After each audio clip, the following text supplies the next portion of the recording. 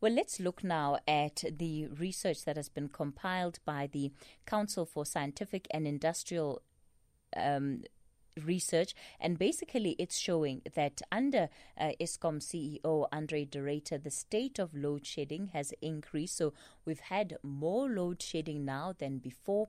We've also had a greater cost to the economy than perhaps what we're looking at before. And you would have seen last week and even the week before different sectors of society beginning to ask really big questions about why the situation at Eskom is not turning around.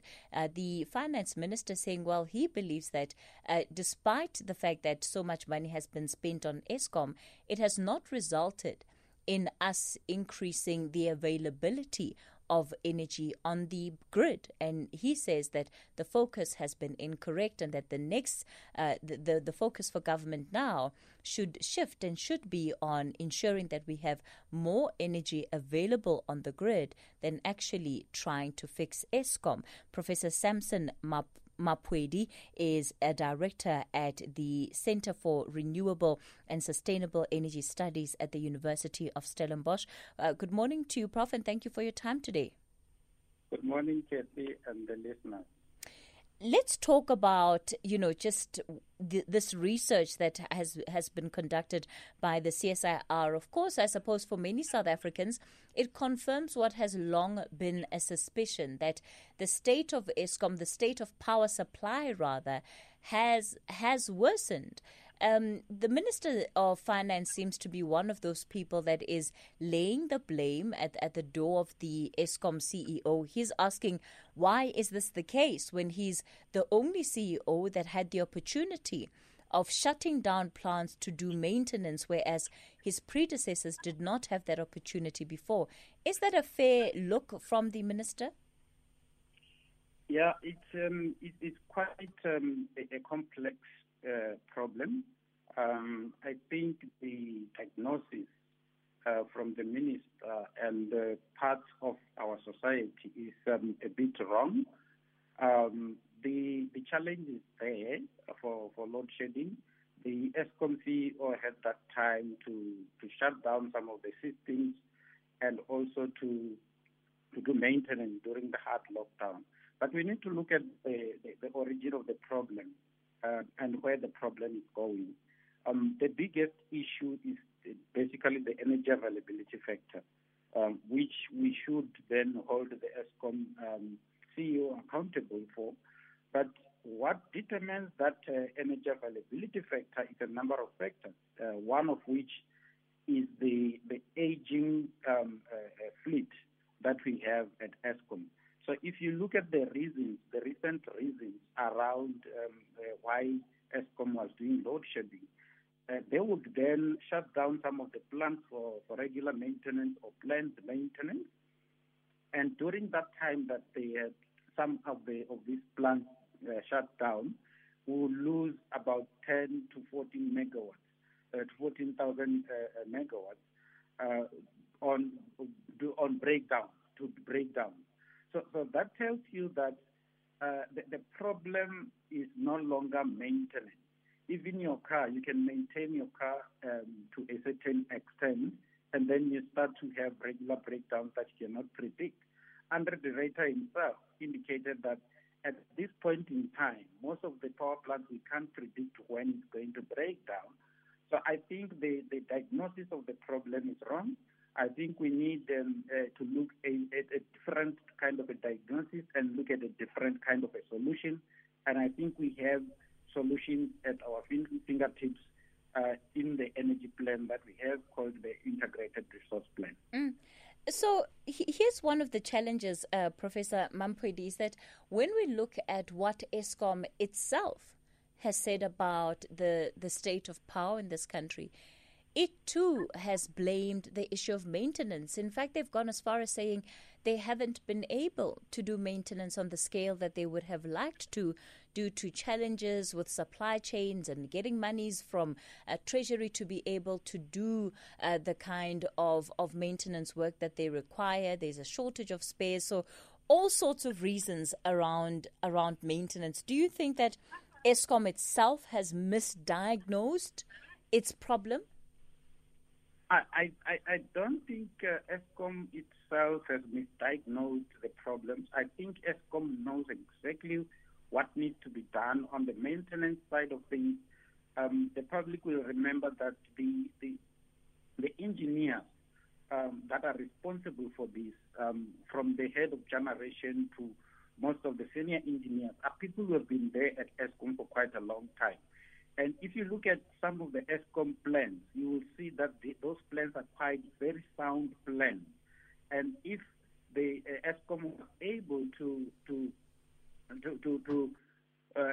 go along with those plans, we wouldn't be in a situation where we are now. So I'm inclined to agree with Eskom that some of the challenges have got nothing to do with things that are under their control. I think the solution is not to release the CEO of his duties. I think if we do that, we will just exacerbating the problem. I think the CEO himself has done quite well so far.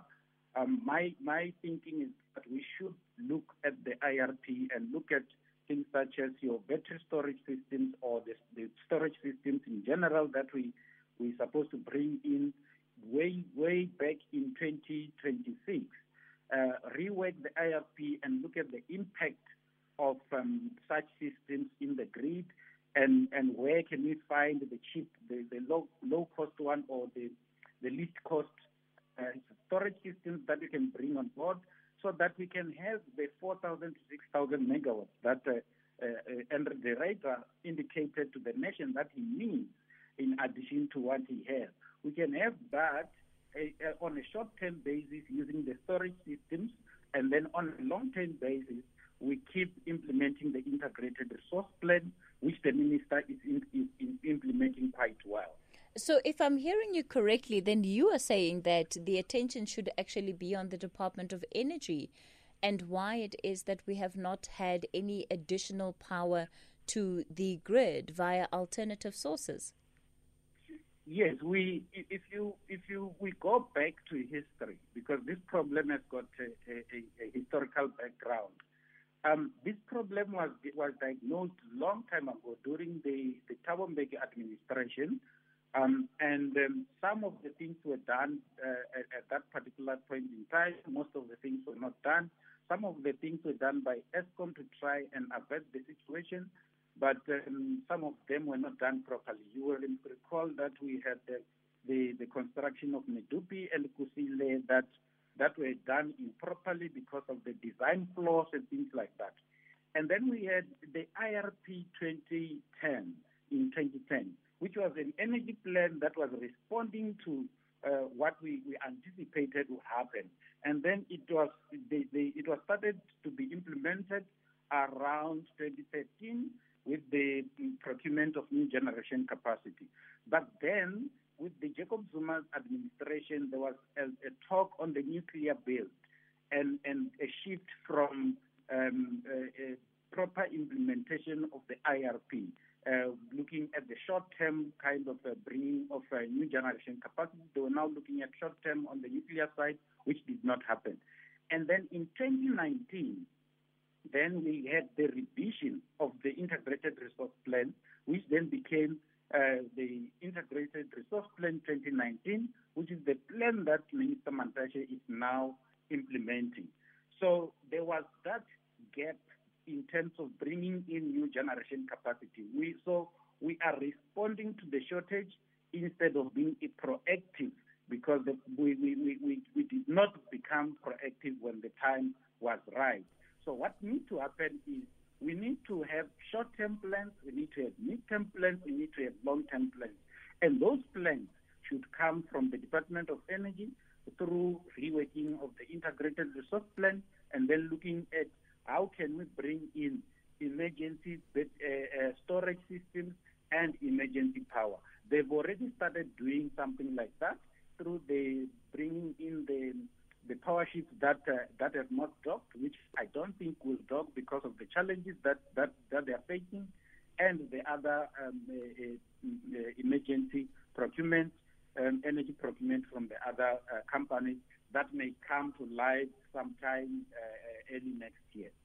So what then about the fact that when it comes to this additional power supply, there's some experts who believe that as long as our baseload energy is still as unstable as it is, all of these additional sources might not necessarily resolve the problem we're trying to resolve, at least not on a scale that will satisfy the energy needs of the country. Yes, that's why we're calling for the storage systems, because what happens is with renewable energy, with the intermittency associated with renewable energy, sometimes we're generating, sometimes we're not generating when we need.